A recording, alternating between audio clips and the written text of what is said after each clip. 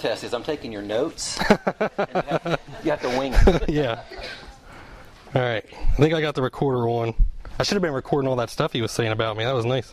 So, but thank y'all for being here and giving me the chance to, and Curtis giving me the chance to be here and lead the lesson tonight. I'm really excited about that. I love to have the opportunity to teach about the Bible because I get so much out of it when I'm studying and preparing for it. So it's kind of a selfish thing on my part, but I love it. So I get a lot out of just the prep work. So we'll just kind of jump right into it, I guess. We're looking at the book of Haggai tonight, and kind of background, a little bit about Haggai. The author it's attributed to Haggai, the prophet, so it's named after its author. We don't know very much about Haggai. There's no genealogy listed. Very little information about his background is provided. We know that his name means festal, so it's kind of believed that maybe he was born during one of the Jewish festivals, maybe in a tabernacle or Passover, something like that. That's why they named him that way. But we don't know that for sure. That's just kind of conjecture. He's one of 3 prophets who was active after the return of the Jews to Jerusalem from the Babylonian captivity, and he was only active for a very short time. They date his work from about August to December of 520 BC. That's a very specific date, and I'll get to that in a few minutes where that comes from. But we have good date on that. A good historical reference. Haggai was a contemporary of Zechariah, and he began his ministry around the same time and prophesied about the same topic. So they were working around the same time. We believe that Haggai was an older gentleman and that Zechariah was younger, so they were kind of contemporaries but working together, but kind of had that dynamic going on. And the context for Haggai can be found in the book of Ezra, particularly chapters 5 and 6. So if you want to kind of go back and get some background, you can jump into Ezra and pick some up. We won't go through that tonight because I don't think we'll have time, but let's give you that reference. I liked what Robbie did 2 weeks ago, I guess it was, because it's a short book. I mean, it's only 2 chapters. So he just read through it, and then we talked through it. So I'm going to do the same thing because I thought that worked out well, and it's short, and you can kind of get the whole way through it. So we're just going to jump into it in chapter 1. I'll start in verse 1.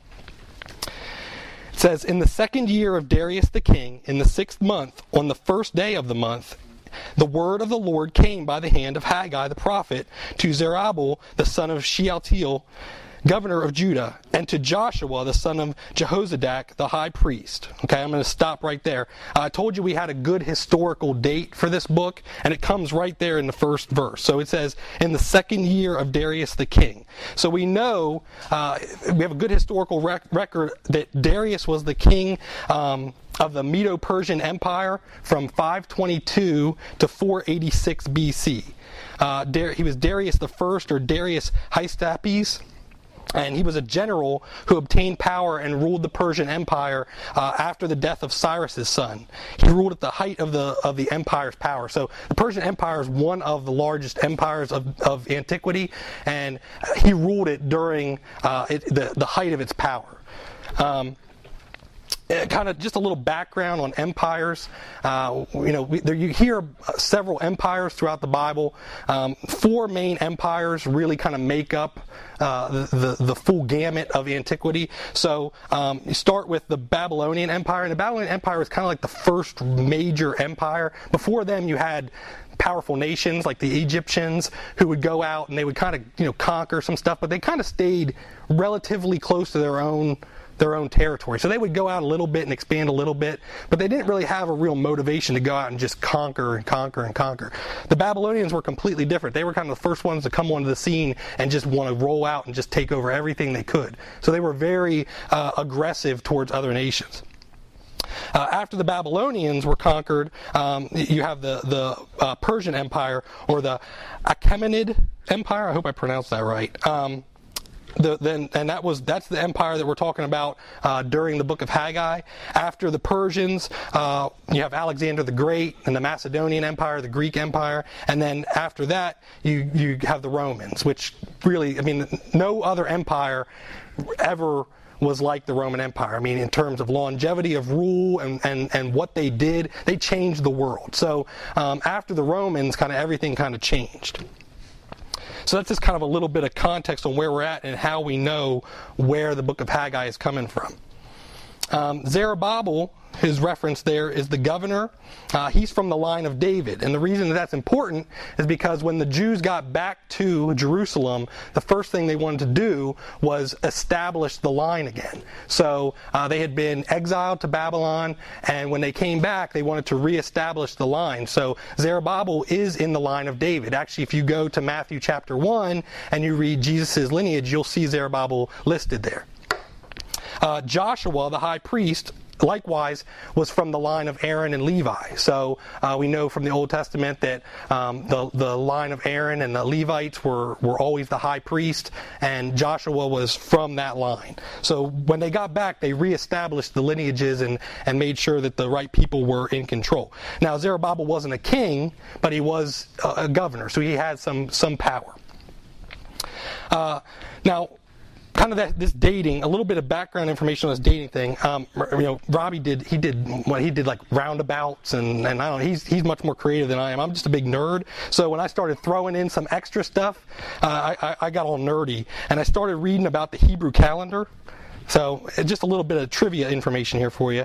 The Hebrew calendar is a lunisolar calendar. So what that means is that it's based off of moon cycles and sun cycles. So months, rather than being, February goes from the 1st to the 28th, or October, whatever month you're in, they based it on the moon cycle. So as a new moon, you have a new moon, and then it goes through the cycle, and then you have another new moon. So that would be 1 month. So knowing how the moon cycles are and how the cycle of the earth is, we can go back and we can date things accurately to our calendar based off of the Hebrew calendar. Does that make sense? Okay. So months are based on lunar months, which are new moon to new moon, and then years are based on solar years. That's the time it takes for the sun to return to the same spot in the cycle of seasons. So, for example, from summer solstice to summer solstice is 1 solar year. The ancient Greek, this is pretty interesting, I thought. The ancient Greek astronomer, I'm gonna butcher some names here tonight. Hipparchus of Nicaea, in the 2nd century BC, calculated the solar year to be 365 solar days, 5 hours, 55 minutes, and 12 seconds. Okay? Anybody want to take a guess at what we got on a computer model? Exactly the same. Almost. Computer model calculates to be 365 solar days, 5 hours, 49 minutes, and 19 seconds. So you're like less than a minute, I think, of difference there. Now, anybody know what that extra 6 hours, what we do with that extra 6 hours? Sleep. Yeah. Leap year, right. So that extra 6 hours, that's why every 4 years you have a leap year, right? You have 1 extra day because 4 times 6 is 24 hours, so you get 1 extra day. So that's how we even things out, make sure we're always on the right cycle. The Hebrew calendar, on the other hand, a lunisolar calendar, you need to add an extra lunar month 7 times every 19 years to keep it accurate. So 7 times throughout 19 years, they would add an extra month to their calendar. So that's all just free. I don't know. I nerded out on it and just wanted to throw that out there. But I always kind of wondered how they know the dates so accurately, and they actually know it based on science and history kind of mixed together. So we always like to, as Christians, we always kind of like to battle with science and history, and I don't know why, because it's all good stuff. I mean, God gave it to us so we can use it for all kinds of cool things. So kind of redeem it. All right, so let's pick back up. So we got through verse 1. We better boogie on. Thus, chapter 2, or verse 2, thus says the Lord of hosts, these people say the time has not yet come to rebuild the house of the Lord. Then the word of the Lord came by the hand of Haggai the prophet. Is it time for you yourselves to dwell in your paneled houses while this house lies in ruins? Okay? So what he's talking about here is paneled houses. When you hear the term paneled houses, that's not just a house. Okay? What was going on here is the Jews came back, and the first thing they did was they built houses for themselves.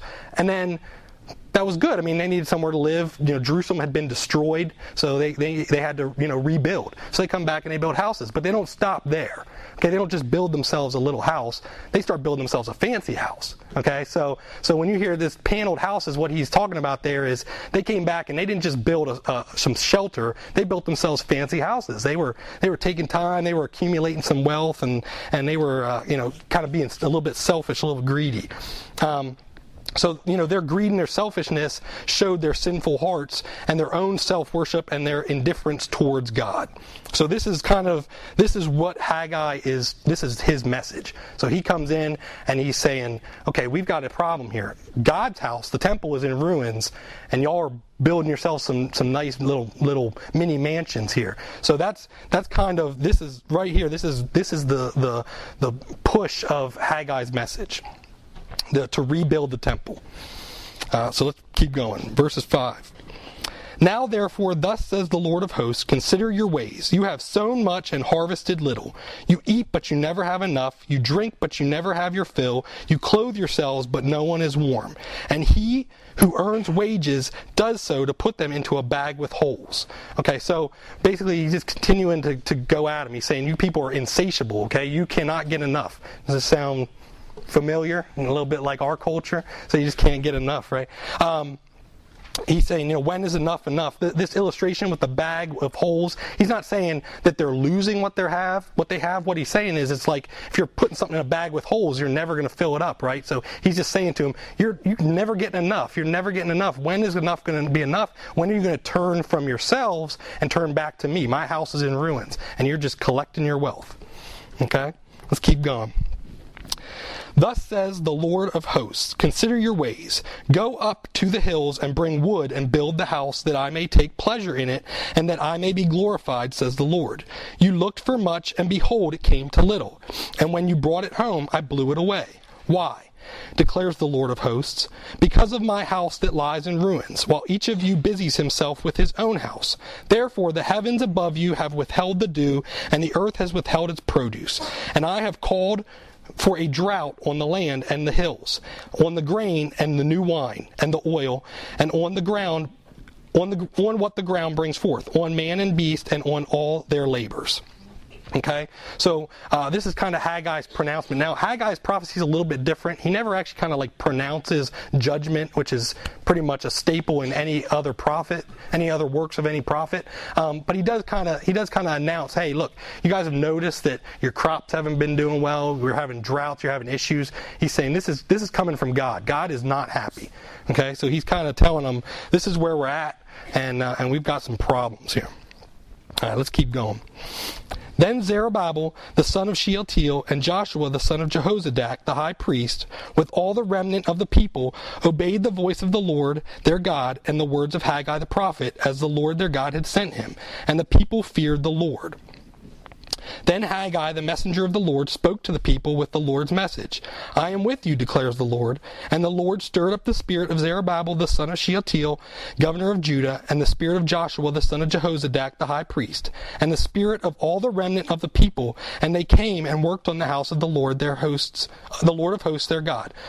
On the 24th day of the month, in the 6th month, in the 2nd year of Darius the king. Okay? So, basically, the people got busy, right? They took Haggai's word to heart and they started working on the temple. Okay, just real quick, I don't know if anybody picked up on it, but he talked about a remnant. And you'll hear that term a lot, and I kind of started thinking about, what are they kind of getting at with a remnant? So, what do you think of when you think of a remnant? Anybody in here sew or do anything? What's a remnant? A little piece of something left over. Right, it's a little piece. So, if you make a blanket and you've got some fabric left over, they call that a remnant. It's just a little bit of leftover. And what you see throughout Scripture is every time that God, kind of pours out some wrath upon the nation of Israel, he always saves a little bit, right? So, the flood, he saved Noah's family. The exile, he left some behind, and he brought them back. So, God was always faithful. We see this continually in Scripture, that God's faithful to he gets angry, and he pronounces judgment upon them, and he pours out some wrath, but he always just saves a remnant. He's always faithful not to wipe us out. Wipe them out, wipe us out. He's doing it still today. Okay, so that when you hear that term remnant, you're kind of just thinking it. I always kind of think of God's faithfulness when I hear the term remnant. It's like, we screw up and we get a spanking, but He's always faithful to kind of pick us back up, right? Picks us back up. All right, so chapter 2. In the 7th month, on the first day of the month, the word of the Lord came by the hand of Haggai the prophet. Speak now to Zerubbabel the son of Shealtiel, governor of Judah, and to Joshua the son of Jehozadak, the high priest, and to all the remnant of the people, and say, Who is left among you who saw this house in its former glory, and how do you see it now? Is it not as nothing in your eyes? Yet now be strong, O Zerubbabel, declares the Lord. Be strong, O Joshua, son of Jehozadak, the high priest. Be strong, all you people of the land, declares the Lord. Work, for I am with you, declares the Lord of hosts. According to the covenant that I made with you when you came out of Egypt, my spirit remains in your midst. Fear not. Okay, so what's going on here? He's kind of asking a question. He's like, who remembers what the temple used to look like? Because what they're doing is they're building this temple and they're standing back and looking at it, and they're a bunch of DIY guys. Anybody in here a DIY guy? I'm a DIY guy. So they're looking back at this temple and they're being like, that's not quite right, right? It looked better before, And Solomon built the first temple. Okay, and Solomon, what do we know about Solomon? He had a lot of what? Money, right? He was the most wealthy person ever in the history of the world. Okay, so Solomon had a little bit of bank, and what he did with that, and David before him had some wealth and accumulated a bunch of things because David wanted to build a temple for God, but God told him he couldn't because we had the whole Bathsheba incident. So God said, "Hey, I'm not going to let you build my temple, but I'll let your son build it." So David was amassing resources for Solomon to be able to use to build this temple. And then Solomon comes along and God asks him what does he want? Solomon says, I want wisdom. And God says, oh, that's a good choice. So I'll bless you with not just wisdom, but a whole bunch of wealth too. So Solomon just starts raking it in. It's coming from everywhere. And he's got plenty of resources. So when he builds this temple, this thing is perfect, beautiful. I mean, he's got the best of the best working on this. So now, fast forward, we've got a bunch of DIY guys, out there with their, they don't, like with me, when I'm doing something at home, right, it's like if I don't have the right tool, I just kind of makes it, I just use something else, something close. It's like, I need this, I don't have it, I'm not going to go buy it because I can't afford it. So I'll just kind of make do with something else. So, so you're DIY guys, but you're always a DIY guy, and you get done with your project and you start looking at it and you're like, that's not right, and I don't really like that, and I wish that would have came out better. And everybody else is looking at it like, you did a great job, and you're like, yeah, that's a little bit crooked. I mean, you see every little mistake that's going on in it. So I got a little confession, right? Is this a safe place? Can I confess? My wife wants to leave. Right now I'm working on our bathroom. So our house looks kind of like Lowe's threw up all over the place. So, I mean, there's this stuff laying everywhere. It's all ripped apart. But I've been working on our bathroom.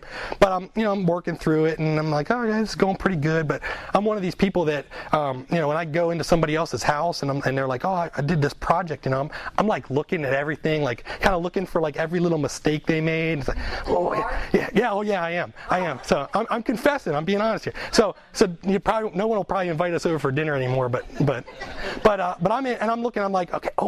Oh yeah, he messed up there, and he just filled it in with caulk. That's what I would have done too, So I love to go in and see other people's work because it's like, hey, I'm not the only one that screws up when I'm trying to do a project. So that's just my little bit of confession. So y'all can pray for me about that, and hopefully y'all are still. If you want to invite my family over, I won't come. You can just invite Tracy and the kids. All right. So where were we at? Verse 6, right?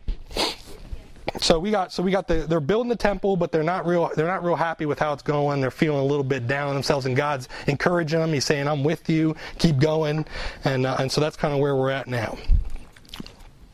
So verse 6, he says, For thus says the Lord of hosts, yet once more in a little while I will shake the heavens and the earth and the sea and the dry land, and I will shake all nations, so that the treasures of all nations shall come in, and I will fill this house with glory, says the Lord of hosts. The silver is mine, and the gold is mine, declares the Lord of hosts. The latter glory of this house shall be greater than the former, says the Lord of hosts. And in this place I will give peace, declares the Lord of hosts. Okay, so this shaking of all the nations, what he's talking about there is he's talking about political turmoil. So this is the political turmoil that's going to precede the coming of Christ. So we talked about all these empires. Empires changing hands back in these days, well, even today, wasn't a smooth transition, right? It was based on war. Somebody came in and conquered somebody else, so you've already got turmoil going on. So what he's talking about here is he's saying, I'm going to shake the nations up, okay? You're going to see a lot of turmoil come in because something bigger is coming down the line.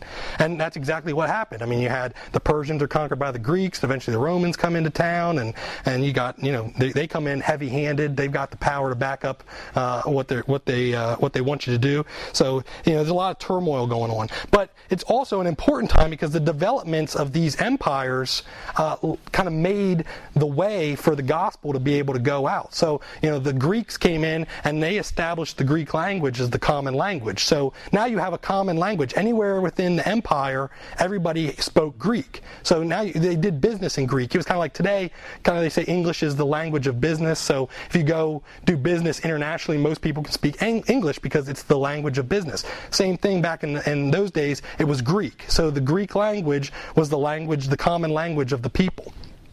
Then you have the Romans come in and they establish all kinds of different government structures and things like that. They built roads, which was really important for helping people get around.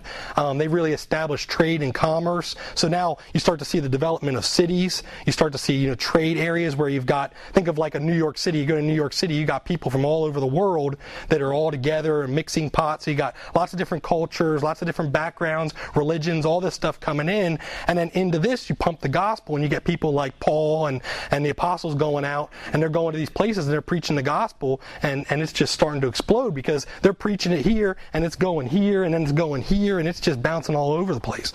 So this kind of shaking up of all the nations, this is kind of laying a groundwork for what's going to happen when Jesus comes. Okay?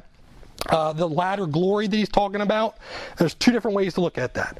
Okay, we know that the temple got destroyed and they by the Babylonians, and they rebuilt it, which is what we're talking about right now. Then Herod comes along in the time of Jesus, and he builds a bigger temple, even bigger than Solomon's temple. So it was like twice as big. It was much bigger. Fills it with gold. He's got lots of resources too. So that's one way of looking at it, and that's true. The other way to look at it is that we're talking about the temple of the new covenant with the Spirit of Christ that dwells within the people, and so there's kind of a double meaning going on there. So both the second temple will be more beautiful and be more glorious than the first, but what he's really talking about is the temple within us of Christ. So you have Christ comes, and now you have the Holy Spirit that dwells in us. So whereas we see temples get destroyed, this new temple can never be destroyed, right? So it's everlasting because it's a spiritual temple. All right.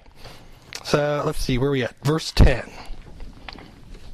On the 24th day of the 9th month, in the 2nd year of Darius, the word of the Lord came by Haggai the prophet. Thus says the Lord of hosts, ask the priest about the law. If someone carries holy meat in the fold of his garment and touches with his full bread or stew or wine or oil or any kind of food, does it become holy? The priest answered and said, no. Then Haggai said, if someone who is unclean by contact with a dead body touches any... If someone who is unclean by contact with a dead body touches any of these, does it become unclean? The priest answered and said, it does become unclean. Okay? So he's telling a little bit of a parable here. And what's going on here is he's asking two questions. So the first question he asks is, if something that's been consecrated holy touches something else, does it make it holy? And the priests and the Levites, they say no. Okay? The second, so we see that you can't transfer holiness. The second question he asks is that something that's unclean, if it comes in contact with something else, does it make it unclean? Does it defile it? And they answer yes. So we see you can transfer, uncleanness. You can defile something. So it's kind of the point that he's making here is that it's much easier to defile something than it is to make something holy. Anybody want to, can I get an amen to that one? What we're kind of looking at is, what he's trying to teach here is that it's much easier for the people to become defiled. Okay, but it's much more difficult to be holy, and that's kind of the point of this parable. Kind of some rhetorical questions to think about. It's like, how are we being spiritually and spiritually polluted and defiled today? So what kind of things are we allowing into our lives that are defiling us? And then are we ourselves guilty of polluting others? Okay, so think about things like gossip. How does that work out? Are we polluting others with our polluted heart, with our sin nature? It's kind of some rhetorical questions to kind of think on. So kind of thinking through this work of making something holy, we're thinking of sanctification here, okay? That is growing in holiness. It's both the work of God and man. It's the power of the Holy Spirit in redeeming the heart of man and conforming him into the image of Christ, and it's the work of God. But the fruit of that work is as evidenced through obedience to God's commands and repentance and mortification. That just means putting your sin to death. The mortification of sin is the responsibility and work of man. Okay? So if you put your finger in your Bible and flip over to Colossians chapter 1. We're gonna expand a little bit on what Haggai's teaching here because I think it's important. I got little bookmarks going everywhere here.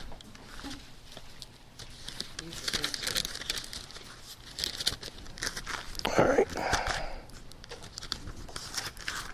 God bless me with fat fingers. Okay, Colossians chapter 1, verses 21 through 23. He says, Paul writes there, "And you who were once alienated and hostile in mind, doing evil deeds, he has now reconciled in his body of flesh by his death, in order to present you holy and blameless and above reproach before him. If indeed you continue in the faith, stable and steadfast, not shifting from the hope of the gospel that you heard, which has been proclaimed in all creation under heaven, and of which I, Paul, became a minister." Okay, so verse 22, he says, "He has now reconciled in his body of flesh by his death." Who did that reconcile? Who's that he? Jesus, okay? So Jesus did the reconciling there. Okay, so we see it's the work of God. In verse 23, what's he write? He says, "If indeed you continue in the faith." Who's that you? That's us, right? So it's a work of God and it's a work of man. Okay, I think sometimes we get that a little bit screwy because we like to look at sanctification. We say, "Oh, I'm being made holy," right? "I'm being redeemed. God's rebuilding me." All very true. But does that mean that we have no responsibility ourselves? Right? It's our responsibility to be obedient as well. So James talks about faith without works, right? Faith without works is dead. So if we're not bearing fruit, if we're not being obedient, if we're not doing the hard work of putting our sin to death, we're still dwelling in that sin, right? God's doing his part, but we've got to come alongside and do our part too. All right? Let's jump over to Ephesians. I'll touch on something else here. Ephesians chapter 1, verse 3. How am I doing for time? All right, we're okay still. All right. Chapter 1, verse 3 says, "Blessed be the God and Father of our Lord Jesus Christ, who has blessed us in Christ with every spiritual blessing in the heavenly places, even as he chose us in him before the foundation of the world, that we should be holy and blameless before him. In love he predestined us for adoption as sons through Jesus Christ, according to the purpose of his will, to the praise of his glorious grace, with which he has blessed us in the beloved. In him we have redemption through his blood, the forgiveness of our trespasses, according to the riches of his grace, which he lavished upon us in all wisdom and insight, making known to us the mystery of his will, according to his purpose, which he set forth in Christ, as a plan for the fullness of time, to unite all things to him, things in heaven and things on earth." And then we're going to jump down. I'll keep going. "In him we have obtained an inheritance, having been predestined according to the purpose of him who works all things according to the counsel of his will, so that we who were the first to hope in Christ might be to the praise of his glory. In him you also, when you heard the word of truth, the gospel of your salvation, and believed in him, were sealed with the promised Holy Spirit, who is the guarantee of our inheritance until we acquire possession of it, to the praise of his glory. Okay, and then we're going to jump down to chapter 2. And it's going to read a little bit more. He says, "And you were dead in the trespasses and sins in which you once walked, following the course of this world, following the prince of the power of the air, the spirit that is now at work in the sons of disobedience," that's Satan, "among whom we all once lived in the passions of our flesh, carrying out the desires of the body and the mind, and were by nature children of wrath, like the rest of mankind. But God, being rich in mercy, because of the great love with which he loved us, even when we were dead in our trespasses, made us alive together with Christ. By grace you have been saved, and raised up with him, and seated us with him in the heavenly places in Christ Jesus, so that in the coming ages he might show the immeasurable riches of his grace in kindness toward us in Christ Jesus. For by grace you have been saved through faith, and this is not your own doing. It is the gift of God, not a result of works, so that no one may boast. For we are his workmanship, created in Christ Jesus for good works, which God prepared beforehand that we should walk in them." And my reason for going over to that is because we're talking about sanctification and we talk about good works, and I just wanted to remind everybody that it is by grace that we are saved. So it does not matter what you do. It does not matter how good you think you are. It does not matter how many good deeds you do. It is by grace alone that you are saved. But the fruit of that grace is good works. Okay, and we see that there. He says, for we are his workmanship, created in Christ Jesus for what? For good works, which God prepared beforehand that we should walk in them. So every time you get in that conversation about sanctification, we get two errors. You get that error of laziness, where it's like God's going to do all the work. I'm going to sit there. I'm not going to do nothing. He's going to rebuild me, and in the end, I'll be perfect, and everything's hunky-dory. And then you get that error of I'm going to go out and I'm going to earn what's already been freely given to me. Okay, so kind of my point in both of those was Haggai makes a good point there about it's difficult, right? It's difficult to be holy. It's hard work. We are sinners, so everything in us is warring against that holiness. Okay, so every time you go out, everything you do, everything in creation is working against you. Okay, Satan is out there. He is your enemy. He is trying to work against you, and so it's difficult. I get it. I am a sinner. I struggle daily. I need to repent daily for something that I screwed up, and it's you work so hard and you take one step forward, and then it's so easy to take 2 or 3 steps back, right? So what Haggai is talking about here is that holiness, it's not transferable. It's hard work. It's not easily earned, and it's very, very, very easy to be defiled. So we just need to be careful always that we are surrounding ourselves with things that bring about holiness, right? So we're staying away from the things that we struggle with. So if we struggle with alcohol, it's probably not smart to go to a bar. If we struggle with lust, we probably shouldn't be around a computer in the middle of the night when everybody else is asleep, right? Whatever it is, whatever that vice is, whatever that struggle that you have, don't put yourself so close to it that you're going to backslide, that you're going to take that fall back. And that's what Haggai is talking about there, that it's easy to fall back, so we need to be careful. All right? So that was all free. And then we'll jump back to Haggai. And we are in chapter 2, and we're in verse 14. So then Haggai answered and said, "So is it with this people and with this nation before me, declares the Lord, and so with every work of their hands, and what they offer there is unclean." Okay? Now then, consider from this day onward, before stone was placed upon stone in the temple of the Lord, how did you fare? When one came to a heap of 20 measures, there were but 10. When one came to the wine vat to draw 50 measures, there were but 20. I struck you and all the products of your toil with blight, and with mildew, and with hail. Yet you did not turn to me, declares the Lord. Consider from this day onward, from the 24th day of the 9th month, since the day that the foundation of the Lord's temple was laid, consider, is the seed yet in the barn? Indeed, the vine, the fig tree, the pomegranate, and the olive tree have yielded nothing, but from this day on I will bless you.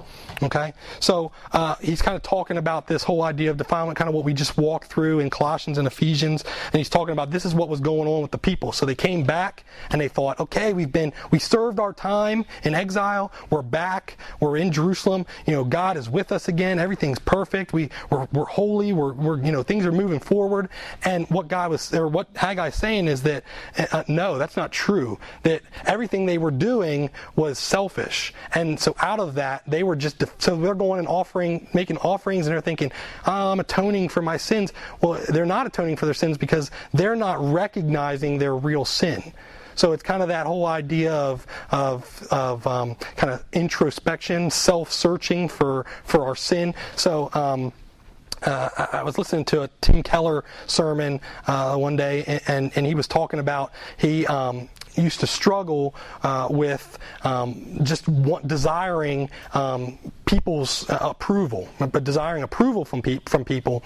And he said that was a sin, but he was like, I couldn't overcome that sin because I hadn't gotten to the heart of the sin.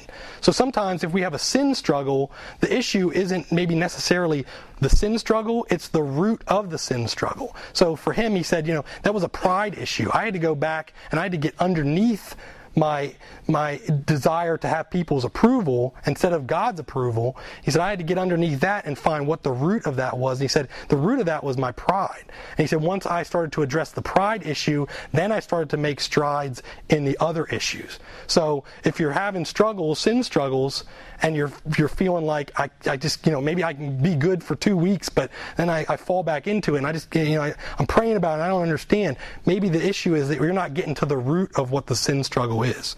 And that's kind of what Haggai's talking about here. He's saying that everything is being defiled because they haven't gotten to the heart of their issue. Their issue wasn't, their issue was that they were selfish, that they were greedy and they were prideful and they were self-serving and they were neglecting God. God had redeemed them and brought them back to their homeland, and instead of the first thing they do is to worship God and to build His house, they built their own houses. Okay, so he's saying, and they didn't realize that they were doing anything wrong. They're offering sacrifices and they're thinking everything's great. And God's saying, no, I've been withholding from you. I've been punishing you and because you have been disobedient. All right? And then we'll just wrap up right here. 20 through 23 says, the word of the Lord came a second time to Haggai on the 24th day of the month. Speak to Zerubbabel, governor of Judah, saying, I am about to shake the heavens and the earth and to overthrow the throne of kingdoms. I am about to destroy the strength of the kingdoms of the nations and overthrow the chariots and their riders. And the horses and their riders shall go down, every one by the sword of his brother. On that day, declares the Lord of hosts, I will take you, O Zerubbabel, my servant, the son of Shealtiel, declares the Lord, and make you like a signet ring, for I have chosen you, declares the Lord of hosts.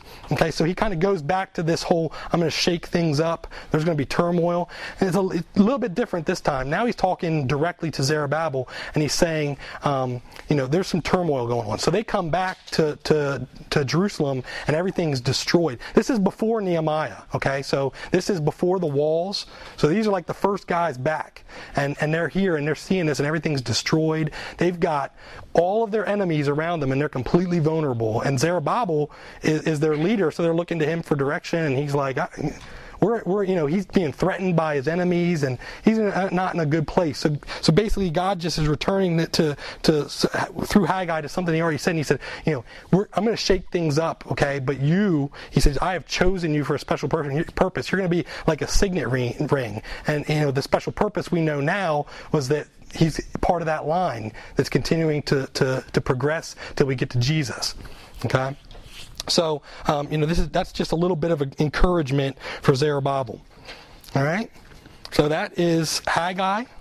Kind of look here. I just got Curtis's notes when I came in, so let me make sure I covered anything here that...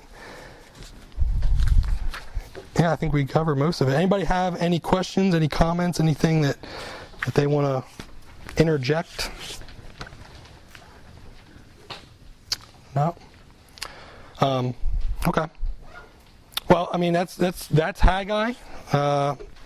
it's short. It's pretty direct. Next book we're going to talk about is Zechariah. A similar message. So you'll kind of see some repeating themes because, like I said, they were both working at the same time, talking about the same thing, and so they were contemporary. So you'll see kind of a different view of the same thing next week when we talk about Zechariah. So let me pray for us, and then we can go to prayer groups. Okay. Heavenly Father, Lord, I thank you so much for this time. I thank you for the opportunity to come and share about this book and what you taught me through it. I just pray that something that was shared tonight will touch the hearts of those that are here. Pray that you will use this message for your glory, that you will be glorified through it, that you would use it to grow us, to desire to know you more fully, to walk in obedience to you, Lord. It's not easy. It is difficult. It is a struggle for us. From the beginning of time, Lord, it has been... It has been difficult. Our first parents sinned against you, Lord, and it's just continued throughout time. So we struggle, Lord, to be obedient, but we desire to serve you in obedience, Lord. So I just pray that you would strengthen us, that you would help us to do the heavy lifting, to do the hard work of putting our sin to death and repenting and turning from it and turning towards holiness. I just pray that you would be glorified in all that we say and do as we go from this place, and we just ask these things in the most beautiful name of our Savior, Jesus Christ. Amen. All right, good job, man. Thanks. Good work. All right. It's hard. 2 chapters is not a lot, so it's like... Yeah. I took a few notes for you. We'll cover Okay. those later. All right. So, thank you. Appreciate that. I may stop doing this. These guys are going to work me out of a job. They're doing such a good job. We want them instead of you, so what do I do then? But thanks, Chris. Good job on that. Prayer groups. We'll have Fred's group over here. Gary right back here in the corner. Chris Tracy up here. And Mr. Bob and Miss Mary right over here in the front corner. So if you